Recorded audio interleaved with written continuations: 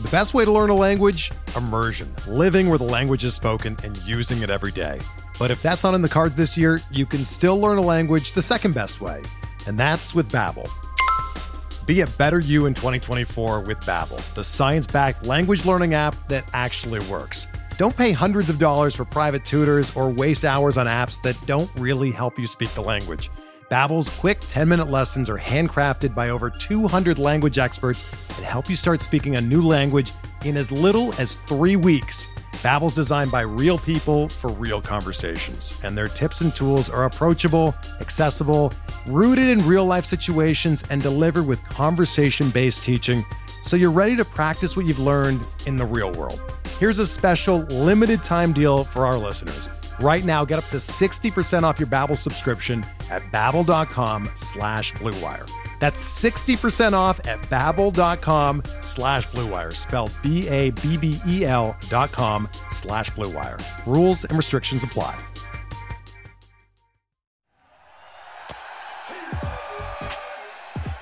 You're listening to Wins Above Fantasy, part of the Pitcher List Podcast Network, with Van Burnett and Steve Gesuele. Welcome back, everyone. It is Wins Above Fantasy, episode 80. Little mini milestone there, Steve. December 1st, another milestone. And it is the last month before the new year, where we will see a bunch of 2023 stat lines come to fruition. And today we are looking at the projected stat lines. I'm Van Burnett, joined as always by Mr. Steve Gesuele. You guys can follow the podcast on Twitter at WinsAbovePod. I'm at Van_verified, and Steve is at Stav8818. Steve, projection season is always a fun time to squint, challenge, look at what they did last year, how the situations changed. Super pumped about it, man. But I cannot lie.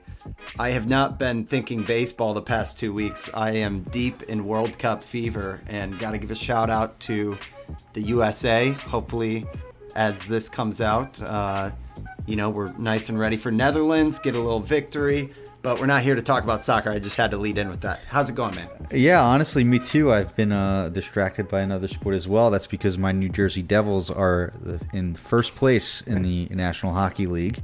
They have won 16 of 17 games. I thought I saw my Twitter. Both are dipping out of baseball for a brief moment here, which is allowed. And they've been pretty tough for the last 10 years, so I am very excited and occupied with that. But, it's nice. I've been listening to a few baseball podcasts here and there. I know you were on the Corner podcast with Nick. I listened to that last week. My episode with Nick on the Corner for our mock draft review came out, I think it was Monday, which was nice to listen back to some parts of that. There were some good laughs. I had some good laughs at yours too, and I'm an hour in. I'm an hour in on yours, and right when I thought I was out of the line of fire, you caught the stray. I caught the stray of Ranger Suarez. I cannot get away from that. At least it's not Yasmani Grandal, but no, it's hilarious content, man, and I think Nick has obviously areas of knowledge and stats that he throws out that aren't typically in my Rolodex. So that part is fascinating to me. But, it's still a guessing game to some extent. And there's still moments where I think if last year taught us any lesson, it's just because Nick doesn't agree with a certain pick of yours or how early you took it, doesn't mean it won't be a good pick or a good guy to plant a flag on. So yeah, and Nick basically acknowledged that in all of his analysis too. It's just as a good podcast host and analyst, there has to be some pushback, and obviously his knowledge, especially of pitching and everything like that, is second to no one. So it was great. I got a great chuckle out of a few of your lines there in the pod with Nick. It was just obviously. If you haven't listened to either one of those, be sure to check it out. It's on this very podcast feed, so I'm sure if you're listening to Wins Above Fantasy, you have seen those. So great way to pass the cold winter months if you're not a diehard U.S. men's national team fan like Van is, or you don't have the fortune of rooting for the New Jersey Devils like I do, and are just waiting for baseball season, which is what I'm doing too. But there's some great podcasts coming out on the Corner for that mock draft review, so be sure to check all those out. That's me being a company man there and plugging everyone's mock draft review podcast. Fantastic. And on the company line, I loved what Nick had to say about Pitcherless 8.0 having some new stats that might be some game changers. I liked what you guys were talking about on the whole. What was it, like the swing rate on like competitive pitches? Competitive we can't spoil. Not that we know much about it anyway, but we can't give too much away there. But obviously, with it's a tease. The new it's a tease. Yeah, but with the new year and new PLA, they come out with something amazing every year, and I'm sure there'll be something super excited. But yeah, that was my face kind of lit up where it's like, oh, maybe that should be a stat, and it's like Nick was like, wait a second. It's going to be a stat. Yeah, that might be a stat. Yeah. Well, from the tease there to the segue of the show topic, we're talking projections, Steve. And, when I wasn't listening to like Stars and Stripes and American Soccer podcasts, I did check out a Hacks and Jacks pod. Scott Chu was talking about how the Steamer is traditionally a very conservative projection system, and that's what we're looking at. It's today. It's the only one out right now. Yeah, it's still only one early. That's out. Yeah.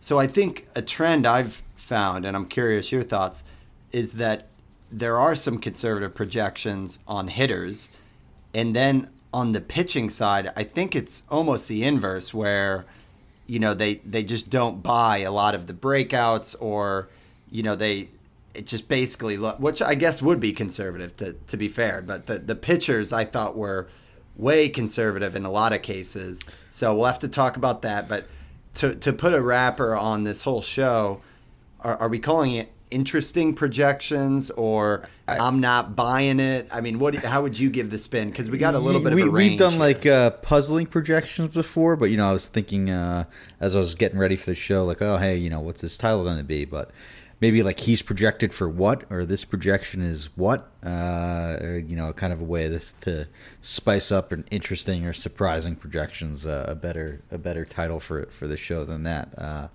Just to kind of mix it up. I know we've gone with the show title puzzling projections before, but yeah, I think it's a good point by Scott, and that's kind of why there is some buying opportunities for these guys, right? The projection system is supposed to be conservative. It's supposed to, that's inherently what it does. It, brings things back to a mean and regresses, stats basically to try and figure out mathematically what a player is projected to do. But if players did exactly what they're projected to do, none of us would be playing fantasy baseball, right? And I think I was listening to it on another podcast. It was probably Rates and Barrels. I think it was Eno Saris.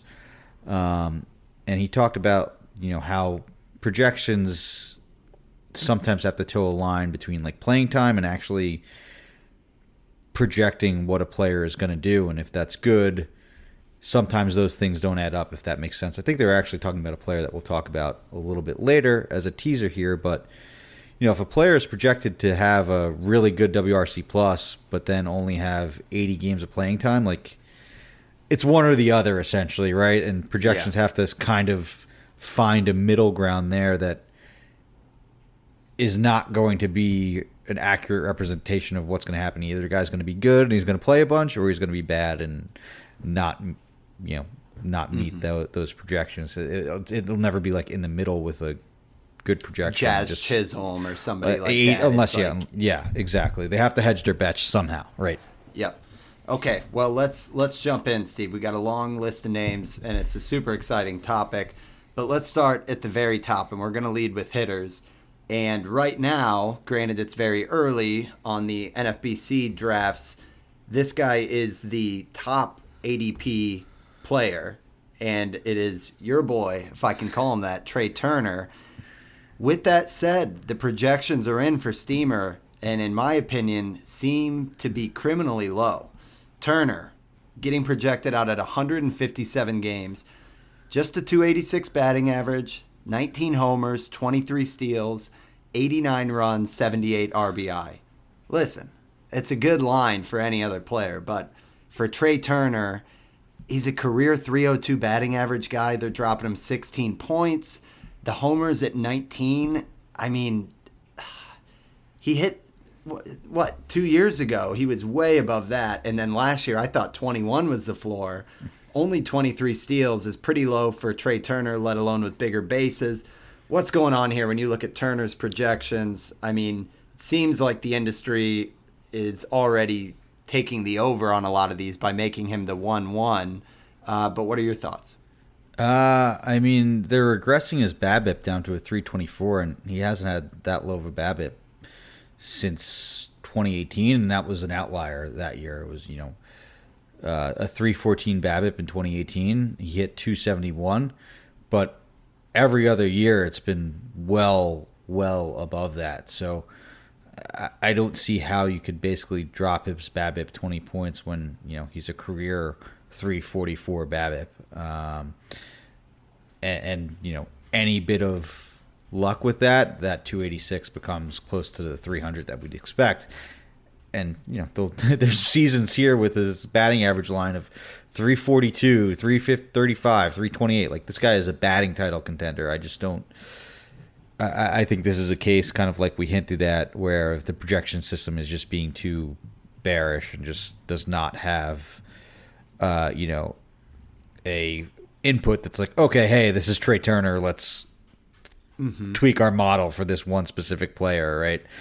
It's kind of probably just doing it based on whatever formula. He's entering an age 30 season, but I'm still, taking the over on essentially all of those numbers with a little bit of a pushback. I think 19 home runs might be kind of fair depending on where he signs. 28 in 2021 seems like a pretty good outlier. I know for half the season there was still the rabbit ball going on in 2021. Last year, 21 I think is more towards his true talent level. That was still the second highest total of his career. He's hit 19 twice before that. The shortened season, he was definitely on pace for like 25, 30. That was also probably peak rabbit ball though. Then at that point, right? Fair.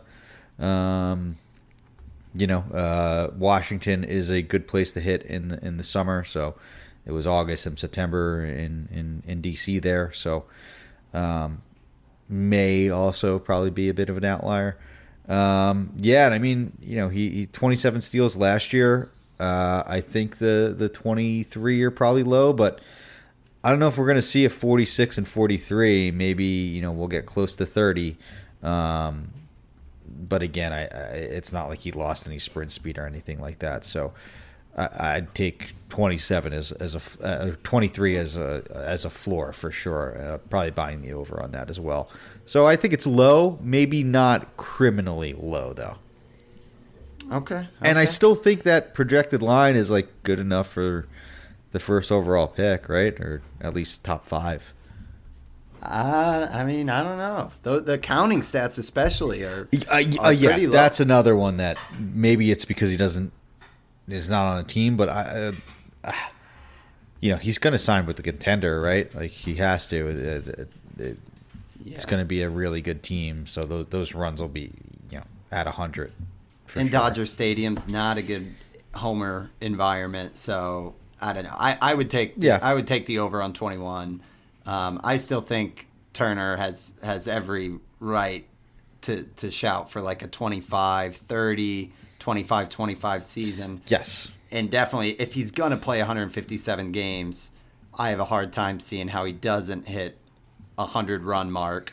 But, yeah, I guess criminally low might be overstating it. And overall, that's a good line anyway. So, yeah, I just thought it was a little interesting out of the gate that it's like, he's just 30. Seems like it's kind of a fade. But as Scott mentioned, we'll talk about throughout the show, Steamer is a conservative projection system unless you're Spencer Torkelson last year and they had him projected for like 190 WRC plus. So let's keep it moving. We got a lot of names to get through. And this was one you had to defend on the Nick Pollack mock draft of Michael Harris II. who you took in the 4th round, Steve. I know part of that was kind of situational, but you don't have to convince me, man. You know, I rocked him last year in my home league and was a huge fan of the breakout. Now this year they've got him projected for 141 games, 277 average, 22 homers, 20 steals, 84 runs, 78 RBI. Which, by the way, doesn't look that far off. Different from Turner. Yeah. So here's my thought with Michael Harris II looking at this is I was surprised that the average was as high as 277, even though he was in like the 290 territory last year, just because of the strikeout rate, the BABIP. It seemed like he could do no wrong, and it wasn't the hugest, what was it, just over half the season.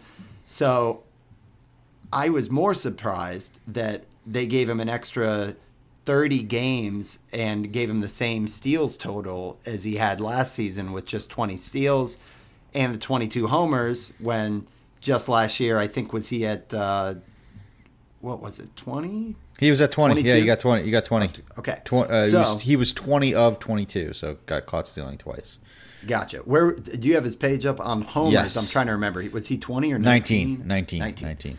Okay, so they only have him with 3 more homers with 27 extra games, and they have him at the same steal count. So his ADP is 29. I know some of these, because the NFBC drafts so far, are these mainly like best ball, or what are these drafts? Yeah, they're draft champions. Yeah, draft and holds.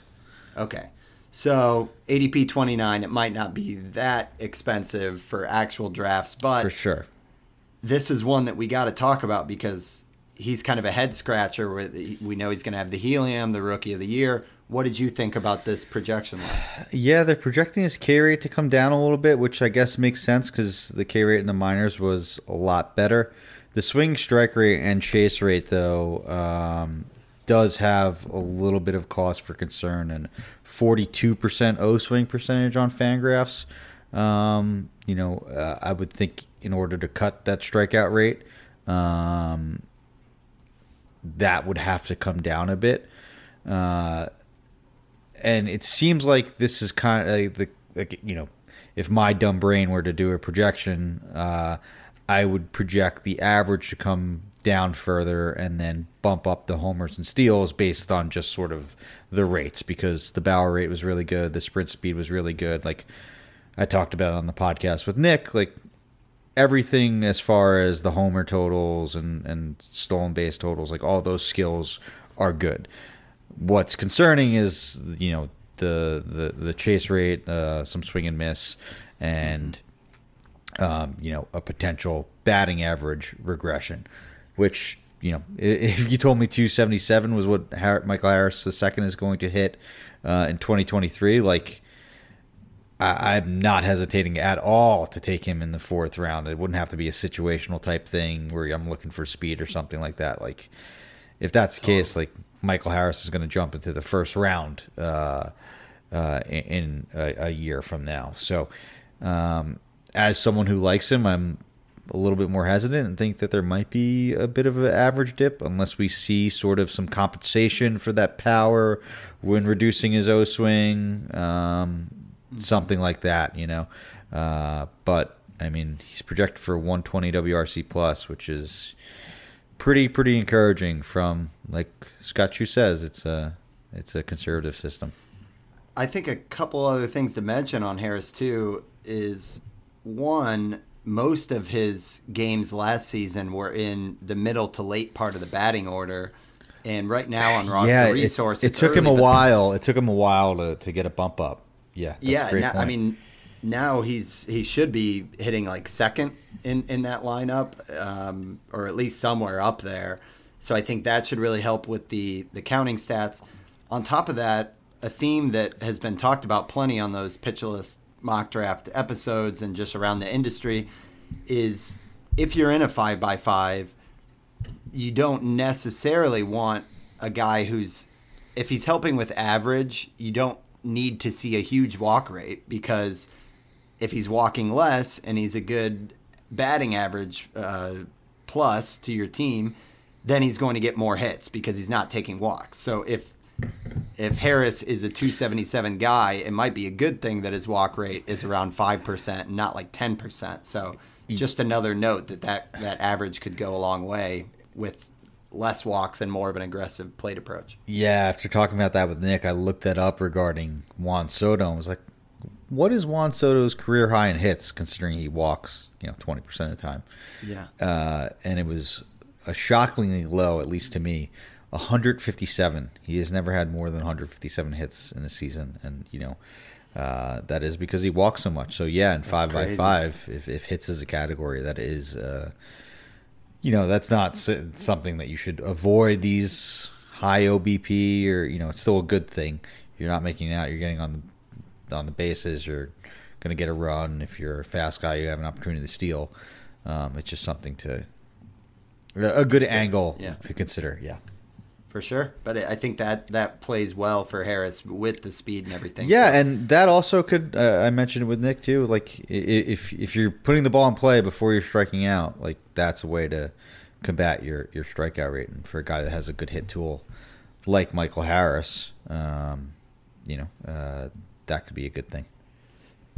Love it. Okay, let's move to another interesting one. And I don't even know that I'm taking issue with the projections here on Gunnar Henderson. I think it's just a name that we're going to have to quickly develop an opinion on, because there's name value, there's a lot of hype, and his ADP right now is 96, which is crazy for Gunnar Henderson because we've seen so little of him in the majors.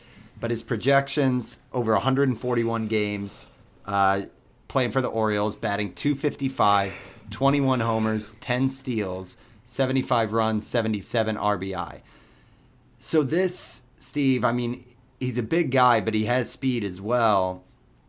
This doesn't seem that off base to me, but I guess the question is, if this line were to be true, 255, 21, 10, 150 counting stats, is that worth a top 100 player pick, or do you think this is just a guy that's like tough to project out? I think it's probably a top 100 pick if that does pan out, right? Like double-digit stolen bases with 20 homers and close to an 800 OPS. Like, yeah, that's a really good fantasy player, especially in today's run environment. I just wonder if that ADP is going to shoot up. If he looks good in spring. The fact that he more than held his own in the 34-game sample that he came up with the Orioles in late August last year. It seems like the Orioles are going to be a darling sleeper team, since they had a great year last year, have a lot of young exciting players. So with that, I think will be more hype for guys like Gunnar Henderson. Adley Rutschman too, in his own different sense. But yeah, I mean, this is another guy that has had great walk rates in the minors. He doesn't have the O-swing issues that Harris has, so you can kind of talk yourself into a bit of a better maybe projection for batting average there. Has the speed, like you said, so I could see it, and I think that people know that these projections are kind of they reflect more of the downside, and to see something that's this positive for a rookie, a guy that showed that he could hit major league pitching in a month sample, that's like the formula for a guy to have a lot of helium going into draft season, essentially. Oh, yeah. I don't know. I mean, I like third base as because it's kind of a scarce position, but like just browsing people with like similar stat lines, or at least projections, like, this is more of a util comparison, but like Ian Happ, 247, 23 homers, 9 steals, 80 runs and RBIs. And Happ is a guy that's not even, his ADP's around like 160 versus a top 100. But I get that you're probably signing up for a lot more of the upside with Gunnar Henderson. it's just tricky, man. Like just a 255 average and not prolific on either one of those. Mm-hmm. I don't know. I've Yeah, yet to decide I had where I'm such trouble with third base last year that I'm really going to be targeting one of the big guys. Get one before sort of Arenado goes. That I hopefully won't have to make this decision in most drafts. And I think that could also be another thing that leads to his inflated costs. It's like, oh crap, all the good third basemen are gone. Let me grab Gunnar Henderson. Yeah. I think, the other argument in his favor is I think he has that kind of mid-level speed, which is what's rumored to be the guys who will get helped the most with the bigger bases.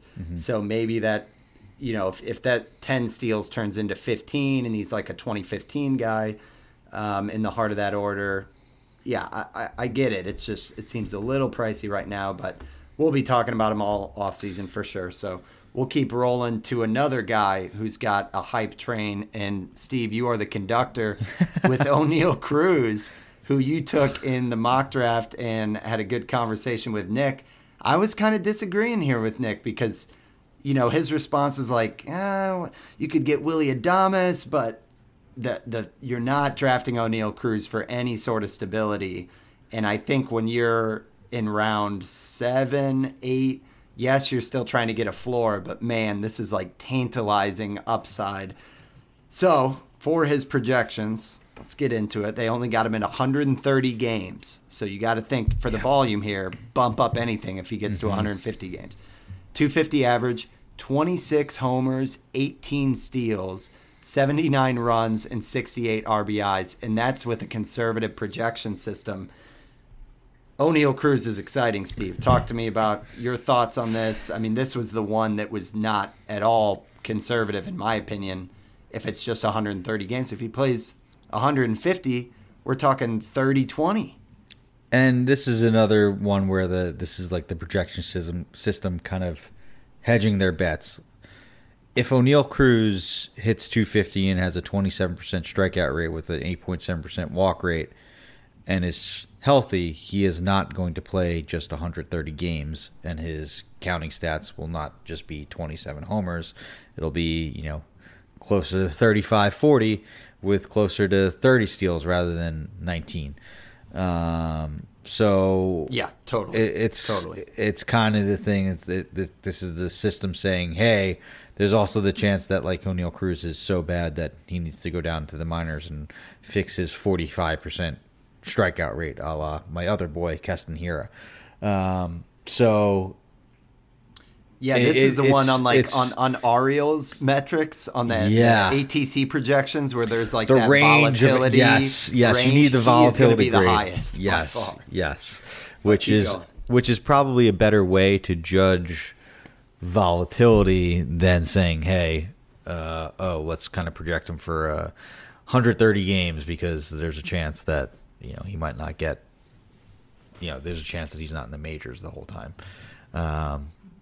If it's 250, like it's another thing like Harris, like look out, like that could be a league winner if O'Neal Cruz hits 250 with a 27% strikeout rate. So it's encouraging as much as I want to be hesitant and kind of go with safer hitters. Like this is what is tempting. Like this is what you could fall in love with. Like 27 homers, 19 steals in 130 games with, you see the Winter League highlights from the Dominican Republic of him where he's just like kind of dropping his bat head out and hitting a 450-foot home run. It's another one that the hype is easy to get out of control with.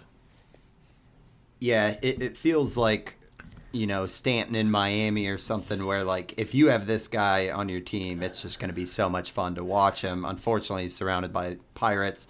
However, one thing I thought was interesting is that at this 250 average, which I think we would all sign up for, they had him projected at a 304 BABIP, but he's a career 320 BABIP guy because he just hits the hell out of the ball. So, I mean, I'm just wondering if maybe there's even, if he's having a good season, that BABIP could even look better than 304, which it just is upside everywhere, but it comes with so much volatility, and I think the 27% K rate is kind of wishful a little bit, given what we saw last year, because he was beyond, what was he, 32, 33? 35, 34.9. And then his September, when he was really good, it was still like 29%, so it was still elevated. So he doesn't even need to get it down to 27%. He needs to get to that 29 that he had in September, but that's still a pretty big ask. Like, that's a hard... This is like the Hunter Green of hitters, with the hot September that you're like praying is the real deal. He doesn't chase that much. He's just a 32% O swing, but his contact percentage is way down at 66.2%. So there's just so much swing and miss in his game. But if there's any bit of improvement there, look out. And the K rates weren't that bad in the minors. I know that's a tough thing to sort of project, and it's harder to hit major league pitching. But he always improved his strikeout rate when he repeated a level or the next year. So I would be much more careful. Like, I would want the chalkiest of chalk hitters around him. Almost plan for exactly, and then like not take another risk with the hitter until the late round, just because there is so much boom bust potential. Yeah, that's great advice. We will talk about another up-and-comer that has a much higher floor, in my opinion. But first, we are going to take a quick ad break, and we will be right back. All right, Steve. We made it this far into the show without talking about Vinny Pasquantino. You need the train conductor hat now. This is your hype train. I'm all aboard though. I was just thinking, we were talking about like Bogman and the Welsh over on in this league, and they play like chicken, where they'll like keep getting more ambitious with a number until one person's like, all right, I'm out. I don't think O'Neal Cruz is going to go 30-30. And I was like, Vinny P would be an interesting game of chicken, because I can't be more in on this guy. And it's mainly because he struggled so much in the first month of his big leagues, and we were all so excited about it, and even with those struggles, all the underlyings looked so good that we were like, don't give up, but eventually we were like, wait, is this just a weird profile? And he still finished in 72 games with a 395 average, despite being 295. I'm sorry, 295 average. Yeah, that's a game of chicken I would not play there, Steve. But in the 130 game projection, Steamer has him at 279 with 24 homers, 2 steals, 74 runs, 82 RBI. I think this is another one where they're just throwing 130 games at this, which makes the projection line look kind of reasonable and vanilla. But if you prorated those numbers out to 150 games, that's 28 homers, 85 runs, 95 RBIs. Either way, I think that the average of 279, I would bet the over. And I know that that's a high number to say that, basically a rookie or a sophomore is flat out like a 285, 290 hitter, but I really think he is. ADP is at 91, so it comes with a price for sure, and that could get more expensive. But what was your reaction, Steve, on the Vinny P projections? He's projected for 141 WRC plus. This is the exact player that came up in the beginning of the show where I talked about, the projection system hedging their bets. He's not going to play 130 games with a 141 WRC plus. He's just not. He would play close to 162 games if that was the case. And with that, the counting totals would be much better.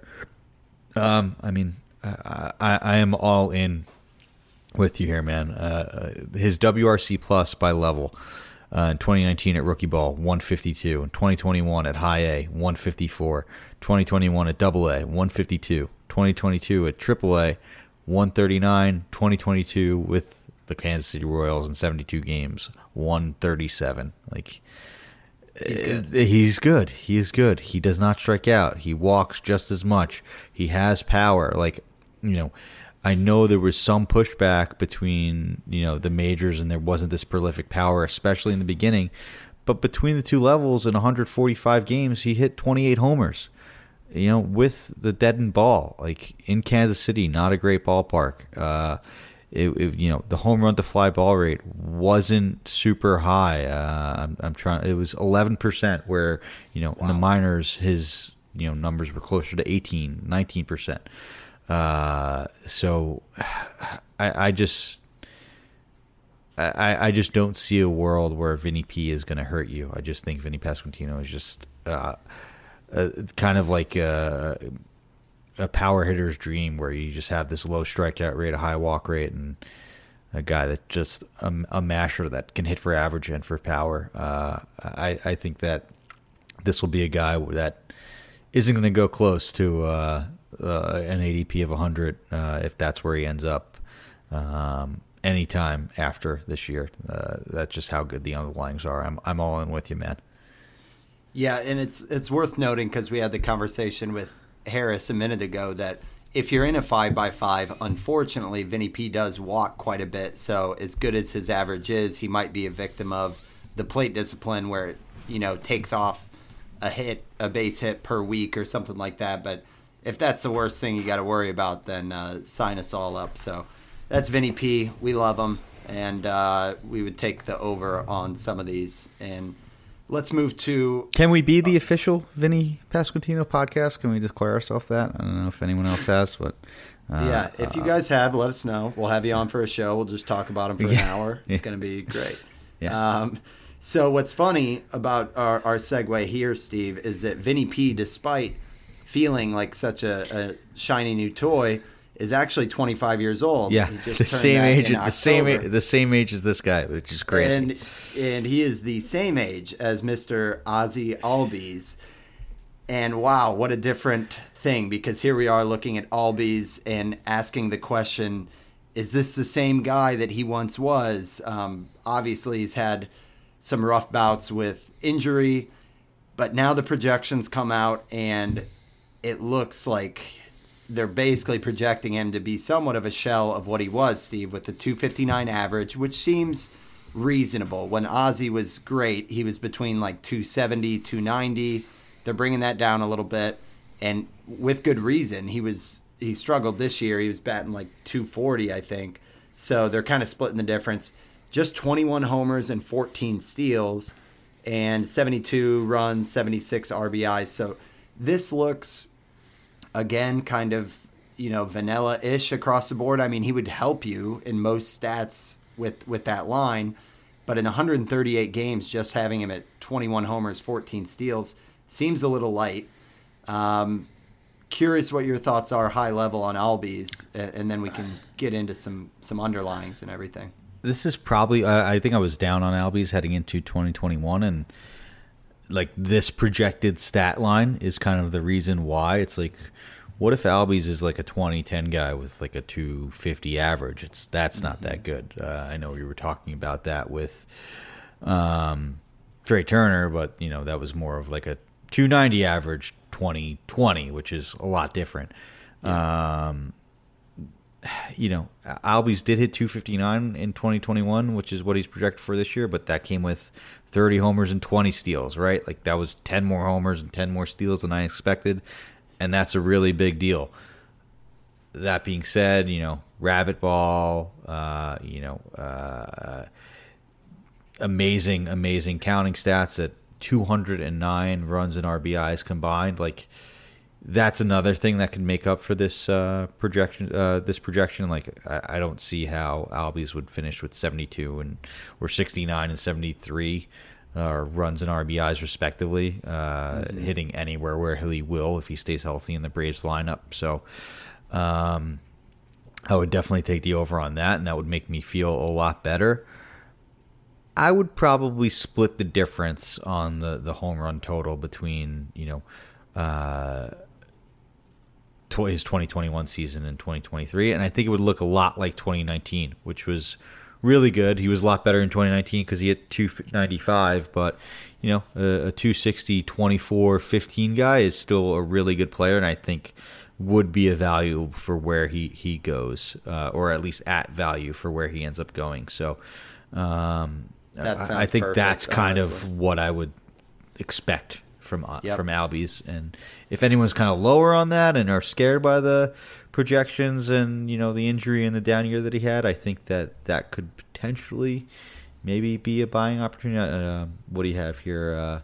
His ADP is at 48. Yeah, I it's a little steep. It's steep, but I think if he does what we both think he will do, I think that's absolutely totally fair, especially at second base where it's a shallow position. Yeah. Yeah, second base is really the game changer there. I mean, he goes right now one pick after Altuve. I think I would definitely lean Altuve there. But then he comes before Jazz Chisholm, who's got his own questions, which, he proved us wrong on production. But then Trevor Story's the next second baseman about 20 picks later. And then after that, you're down to like Tommy Edman, who's not going to give you anywhere near that pop, but he should give you more speed. It's an interesting one for Albies, but I really liked your projection there of like 24, 15, 260, and then if he can get closer to like 90 with the Braves, then I think you're going to basically break even. So, yeah, it's interesting, man, but if it's what this stat line is, I don't think that translates to pick 48, but then again, maybe at second base it does. Yeah. So. Okay, well, a guy who is not 25 years old, he's actually age 32, but still feels like he is bursting onto the scene, is Christian Walker. If you have not been paying attention at all since your teams basically went out last year, Christian Walker is kind of an industry darling here because of the StatCast, because of the fact that he hit 36 homers, and suddenly that D-backs offense is looking better and better. So Christian Walker's projections had me scratching my head a little bit, Steve, because they got him for 150 games, which is solid, a 253 average, which they brought up 11 points, which is exactly what you want to see. His XBA was good. I think that's where we were like, okay, Christian Walker, this could explode. But just 28 home runs on the projections after he hit 36 last year. And then they have good counting stat or good runs in RBIs with 80 and 91 RBI.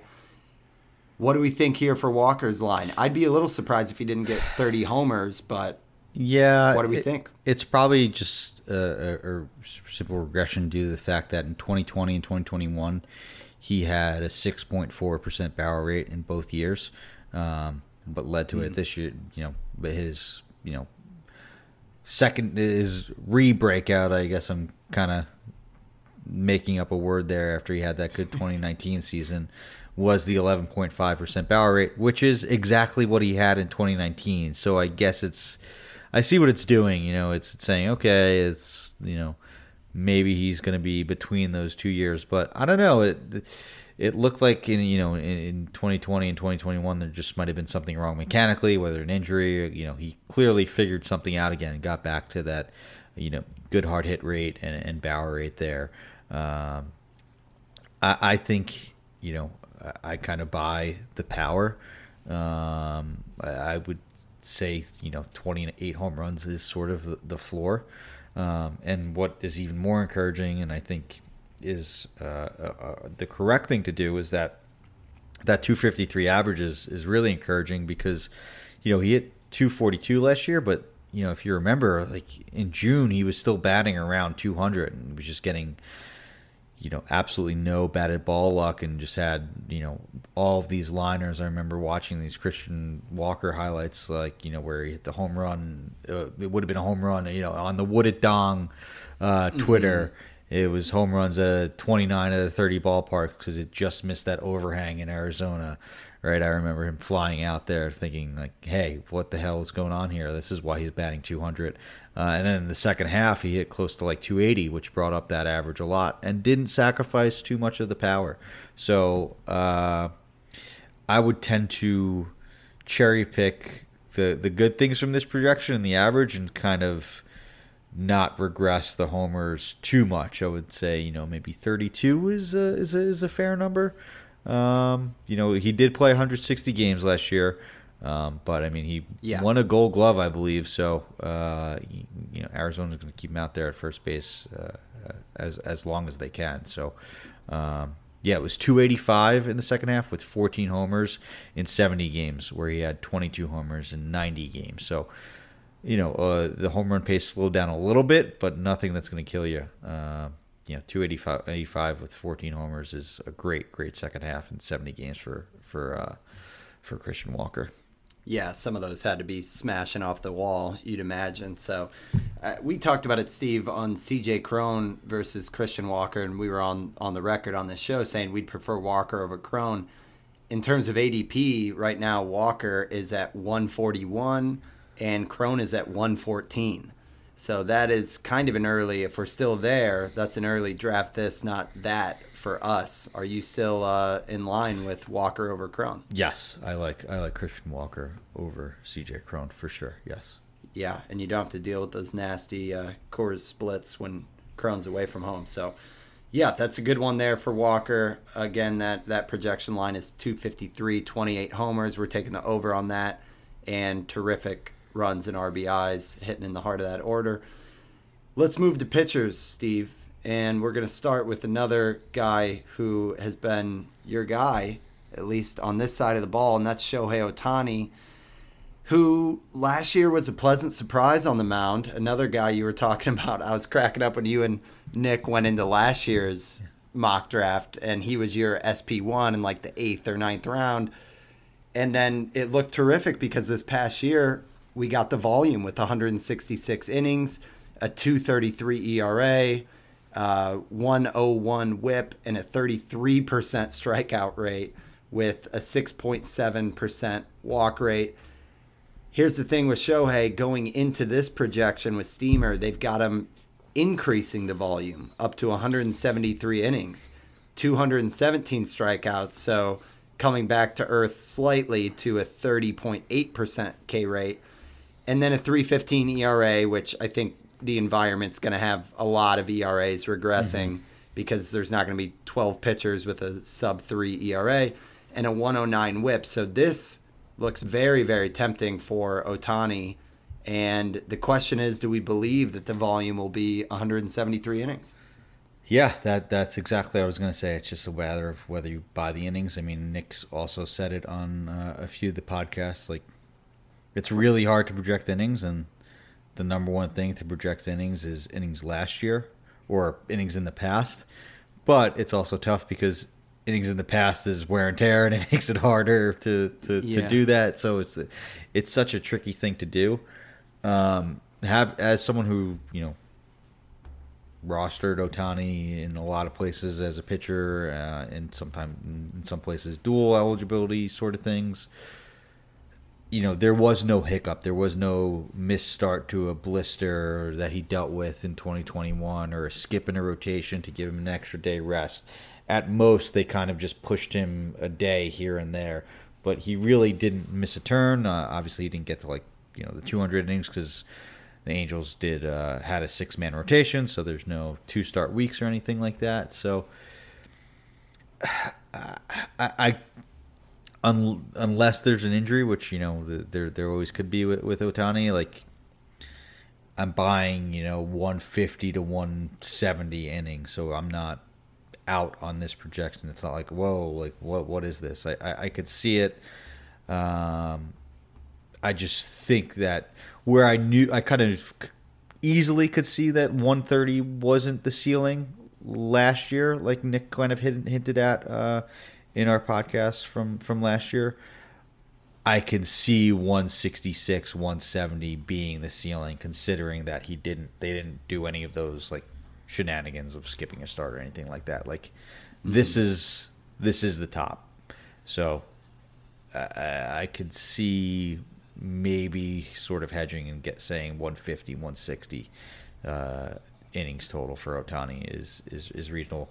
That said, hey, I would not regress the K rate or the walk rate or anything. He added a sinker that he throws 100 miles an hour the last month and a half of the season. His skills got better. It's just a question of innings. Oh, it's insane, man. Yeah. Yeah, I think with injury for Ohtani, a couple notes is that he has had Tommy John. Yep. On the other hand, a funny note that, again, I think it might have been Nick and Scott talking as well, but discussing that Ohtani is he has twice the injury risk of any other player because he plays twice the amount of time pretty much, which I thought was an interesting note. But yeah, I think if the Angels, I know they just brought in Tyler Anderson, it would be really interesting if they made a push for Trey Turner, because right now their shortstop listed as Gio Urshela, and it seems like this still has to be a window for them with Trout and Ohtani. Then they really let him go a little bit. I think you don't need the 173, I think, is what we agree on. It's like if he can get to 160, you're taking that any day of the week. So I like it. And in terms of like the ERA and WHIP, it's going to be great no matter what it is, whether that's a 315 or if the environment's similar and a lot of people are sub 3, Ohtani will be amongst the best this past year. His ERA was 10th in the league. His WHIP was 20th. I think you can expect those ratios. The only thing is he's not the best ground ball pitcher, but who cares when he's striking out as many people as he is. So the next one, Steve, is near and dear to our pitcherless mock draft, where I grabbed Hunter Green. A couple rounds earlier, you drafted Christian Javier, and that was probably one of the shiniest picks in the draft room, where everyone was like, oh, there goes Javier, great pick. And it was a great pick. I am backing Javier. What I thought was very interesting is Javier's ADP right now is 87. Hunter Green is about 33 picks behind at ADP of 120.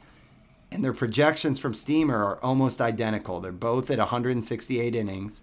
They've got Hunter Green with 9 more strikeouts, 212 versus the 203 for Javier. Both of those you would take with 168 innings, by the way. And then an identical ERA and WHIP pretty much at 397 for Hunter Green, 398 for Javier, and then the WHIP at 121 and 122. I don't know that I'm buying this one, man. I feel like Javier is can't miss, and I feel like Hunter Green is basically a wild card for upside, yet here they are right next to each other on production and 30 picks away on ADP. So what are your thoughts on this one? I totally agree. I would take Javier as, close to an SP1. Hunter Green is more of a, hey, it's my third or fourth pitcher. Let's take a shot on a guy who could be an SP1. I think that, the fact that Javier only threw 148 innings last year and, started out of the bullpen the last 2 seasons, has had, a higher walk rates. He did a lot better this year, just an 8.9% walk rate. I know Hunter Green only had a 9% walk rate, but it just seemed like there's more command issues with Hunter Green than there is Javier, right? Javier, like Nick said on my mock draft podcast, like Christian Javier has a top fastball in the league, like it's top 5 pitch in the league for any pitcher, any pitch. Hunter Green had to figure out how to not give up 5 home runs off of his fastball every start, right? Like I remember there was a few Brewer starts in there where it was just like guys were teeing off on him, twice an inning, it seemed like, and he just couldn't throw a fastball. It looked like he started to figure out that in the second half. Yes, I totally understand that, and there was a great stretch of starts. But I know for a fact that Javier has this amazing fastball, an amazing slider, and is essentially Spencer Strider. Hunter Green, I know, can be this great pitcher, has the velo, has the stuff, still needs to, I think, take a step to put together to make those projections come true. I could see both of them. I believe Christian Javier's projections more, if that makes any sense whatsoever. Well, and I just think a huge part of this is what the heck are projections doing, sliding Javier's ERA from a 2.54 all the way back to a 3.98, and on top of that, the WHIP of 122. Where last year the WHIP was 0.95. I know the walk rate still isn't great from Javier. He's not a great ground ball pitcher, but he's 4th in the league in hard contact against. I just cannot see his ERA being much higher than like a 3.6. And that to me is like a floor. And here they are with a 398. So I don't know. To me, the ratios is where they're way off on this. Yeah, I mean, Javier had a .95 whip last year. He had a 169 batting average against. On top of that, a 24.3% strikeout minus walk rate. One of our favorite stats there. So, hey, hopefully projections all look like this for Javier, Steve. That'd be great news for for sure. Keep the cost down. Let people not realize how good of a pitcher this guy is. Okay, well let's talk about another pitcher that will probably be viewed as an SP1. He's getting drafted about 20 picks sooner than Javier right now, and it's Alek Manoah. He's a guy we talked about a couple shows ago, Steve, because he was certainly elite this year from a ratio standpoint, but the Ks weren't quite there. Now this is a weird projection because they have him at about a strikeout an inning, and you're going to get the volume. They've got him projected at 202 innings, 198 Ks, which again would be a better K rate than last year, but a 4.09 ERA and a 124 WHIP. That ERA is almost up 2 whole runs from where he was at this year. The xFIP this year was a 398, which is pretty much where they've got him and then some. It's just, I don't know, man. Like, where are we at with Manoah here? Because this is not SP1 worthy if this projection is correct. Like, I think I see where the downside is coming from. He had a 244 BABIP, an 83% left on base percentage, a .73 homer to 9. So a lot of the metrics that indicate some luck are on his side, or were on his side last year. So, okay, yeah, sure, you can regress those back, but I'm not regressing him down to a 126 homer per 9 and 288 BABIP when in 2021 it was a .97 homer per 9 and a 246 BABIP with a 76% left on base percentage. So, sure, yeah, the 224 ERA may have been a bit fortunate, but I think if anything, it's going to be more like his xERA of 3.31 last year than a 4.09. And with that, with the stuff that Manoah has, he had a 12.6% swinging strike rate in 2021. You could see some easy growth for strikeout rate there, which would just kind of combat anything that would bring down if the BABIP or the left on base went normalized. If there's any bit of a spike in K rate, which I think Manoah clearly has the stuff to have a K rate higher than 23%, that would mitigate any of my concerns there. So I am buying the under on a 4.09 ERA for sure. Yeah, I mean, I like the pitcher in general, and playing with the Blue Jays, last year he had 16 wins. I think that's kind of in the equation as well for the ADP, but I don't know. This would be like the earliest you would take your SP1, and when I look at the full picture of like pitchers before him and after him, I got to say, I don't think I'm going to be having a lot of Manoah this year. I guess who's going around him? Do you have it in front of you? Yeah, so and also caveat: this is not the greatest ADP to use since it's draft and hold, but regardless, for sure. So before him is Shane Bieber and Carlos Rodon, and then after him is Kevin Gausman, Max Fried, Luis Castillo, Zach Gallen. I don't know. I think I lean Manoah over those guys. Wow. I think I'd take Musgrove over him. I think I'd take Gallen over him.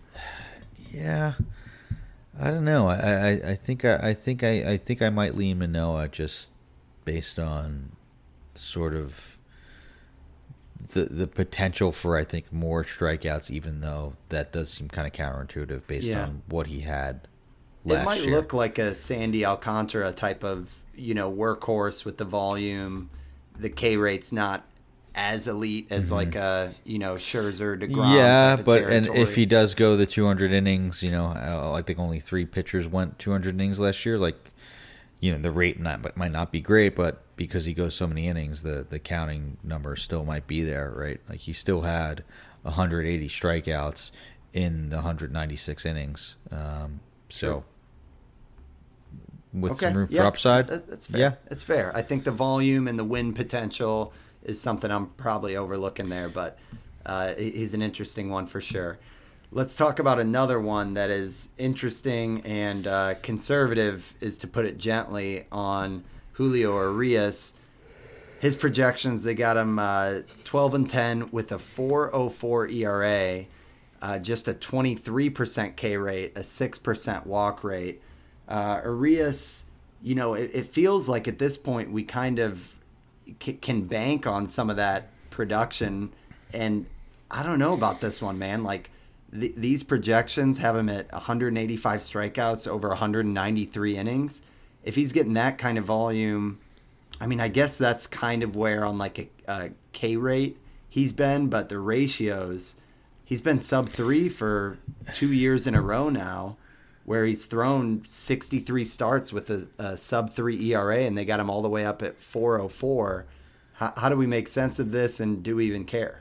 No, I don't think we care. I think Urias is kind of a guy that has had projections be wrong on him just constantly for whatever reason. He is not a 4 ERA guy. He is a high 2s ERA guy, mid 3s at worst, and kind of has been that his entire career. Like, there's no way that a guy that has a career whip of where is it here? I had it up just a second ago. Career whip is 109. Yeah, like, how is that going? How is he projected for a 123 whip this year? Like, it hasn't been higher than 1.15 since 2016.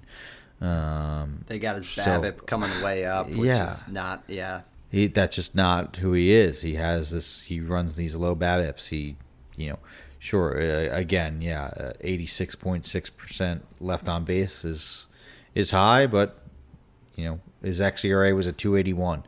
His xFIP was a 370, 381. His FIP was a 371. He's also a guy that just always runs lower numbers than his FIP and xFIP. So I'd buy a 3 ERA essentially for Urias. You just can't use the projections for him. He's clearly got them beat. So Urias is at an ADP of 49, just ahead of Verlander and Zach Wheeler. What do you think about that pairing there? Yeah, maybe I could make the. I think I would probably different things. Yeah, I would probably go Verlander and Wheeler, but that's not a knock on Urias. I think maybe, volume wise, it's hard to believe that I'm saying that about Verlander. That's he's 40 years old, and Wheeler had some issues towards the end of the last year, but they seem much safer locks to go, like 190 innings than Urias did. Even last year, he still threw just. I say that in air quotes, 175 innings, but I think that's close to his ceiling. Yeah, and talking about puzzling projections, Steamer has Verlander's ERA doubling from 175, which is crazy, to a 351. So kind of sheds a little light on the fact that they're pulling all pitchers back toward like a 4 ERA, which seems a little strange. Similar story for the next guy, and we just talked about Joe Musgrove. Steve, you took him in the PL mock, and you had some regrets. I like Musgrove, more so than Manoah, but they've got him projected 194 innings, 3.73 ERA, 23.4% K rate, 6.4% walk rate, and that is kind of ho hum for a pitcher who you're really hoping could put all the stuff together. He's always been a guy who liked the, Eno Sarris stuff plus, has always liked him. I know we've liked him with the Padres. You got to imagine some of the wins are going to start being higher than 11-10 for a full season. They do have him projected at 13 wins, but the whip projection is, a 119. So, I guess they're projecting him as like good, not great, but the 3.73 ERA is a little high, which has been kind of the story of the show. Yeah, I talked about it. I kind of talked myself into Musgrove on the podcast with Nick when I had some regrets. There were some interesting things. He found that spin again in September that got him in trouble with the Mets, or not in trouble, like he was cleared of any wrongdoing. It was just his sweaty ears. But he found he tweaked something, found spin again, and was really good after a rough June and July. In August and September, Musgrove was awesome. In 2021, he had an amazing curveball and slider. In 2022, it was the cutter that was really good. So it's kind of like that could be the path if you could pair the great slider and cutter and bump that K rate up to 27% while having that cutter, just because he's not a primary four-seam guy or fastball guy. If you could pair those two together, like maybe you can get the 2022 whip and walk rates with a 27% strikeout rate, which would make a really big deal in those 180 innings. And I think maybe that would be the key from him to going from a top 20 pitcher to a top 10 pitcher. I know Saras has ranked him in Stuff Plus and has ranked him in close to a top 10 pitcher. I don't know if he's quite put that together. He's had stretches in the beginning of 2022 and the end of 22. It looked like he could be, but maybe there's just a meshing of the skills from each of the 2 years that might happen, that could have Musgrove take that leap. But another guy that I'm taking the under on the ERA of 3.73 for the projections. Yeah, he's a really interesting one because even in his last year with Pittsburgh, he had a 33% K rate and just a 3.86 ERA. And then, once he went to the Padres, the K rate went from 33 down to 27, last year 25, and now they have him projected at 23.4. But I would bet that it goes the other way. I like all the things you're talking about, Steve, that he's kind of developing different parts of his game and is evolving as a pitcher. As those Ks went down, his walk rate followed suit from like 10% to 7 to 6. And I still am not forgetting that the pitching coach for the Padres came over from the Cleveland Guardians, Ruben Niebla, who spent 21 seasons with Cleveland. So I'm just kind of betting on the circumstances and the pitcher, with Musgrove just being 29 years old. I like it, man. I'm a fan. I could see myself waiting and then going Musgrove as a SP1. I think I would feel good about that. But so kind of what I did in the mock draft. Nice. I'm glad you approved. Exactly, man. I'm just following your playbook, Steve. Well, let's talk about another guy from your mock draft, Steve, and it's one of your targets for the offseason, which is Nick Lodolo. Talk to me about Lodolo. The projections looked a little better with a 176 innings pitched, a 3.67 ERA, a 28.2% K rate, and then the walk still a little questionable at 8.2%, but he's your target, Steve. Talk about the projections and just why you like Lodolo. This is kind of what I'm hoping for and thinking that potentially you could find at pick, 100, 120 for Lodolo. I get the inflated ERA. It's a tough place to pitch in.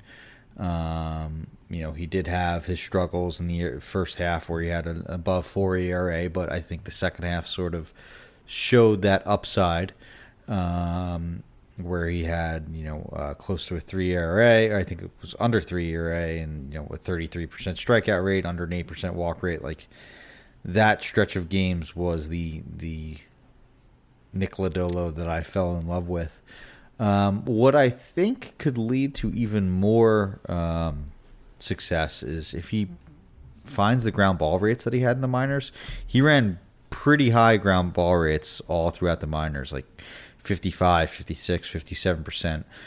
It was just 46% last year. I know he is a sinker ball, primary fastball guy. But he was at 46% last year, projected for 45% this year. Like, if he can unlock something to pair that really good swing and miss stuff, a 12.3% swing strike rate last year, 29.8% CSW. If you bump up that ground ball rate to above 50% even. Like, that's the makings of a fantasy ace. I know that's obviously a lot easier said than done, but that's why I think I like Nick Lodolo. He seems really, really close to tweaking one thing one way or the other to becoming a fantasy ace.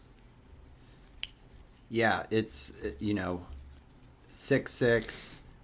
He's still 24. The ground ball rate, like you mentioned, is room for growth. And yeah, some of the arsenal that he's got. I know, was it Lodolo? You guys were talking about the changeup. Yes, the changeup. If he can kind of tighten up that zone. Exactly. He has the curve. He has a hard sinker, which isn't great, but he throws it 95 miles an hour from the left-hand side. Like, the curve is absurd. The curve is insane. It's an amazing pitch. But yeah, if he could locate that changeup a little bit better, then Bears 3 offerings, and it could take off from there.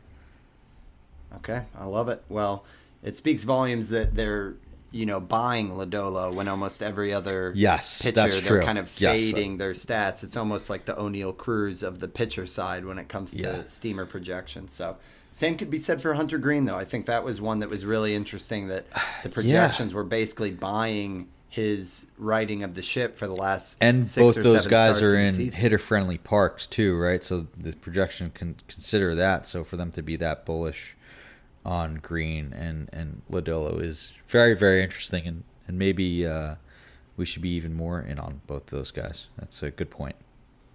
And we'll be talking about them all off season, but hopefully you guys found this one interesting. That does wrap us up for episode 80. You guys can find us every other week. We should be on Fridays. Sometimes we'll kind of scoot up to a Thursday show like today, but every other Friday. So in a couple weeks, and that goes until Super Bowl Sunday, and after that we'll be back on weekly. But we should have some fun guests coming up. Should be a lot of fun, Steve, just all off season. I'm excited, man. We're starting to get on the cusp. Oh, yeah. I'm getting ready to have like my home league banquet where we do awards and draft order and all that. So we're not as far as it seems, No.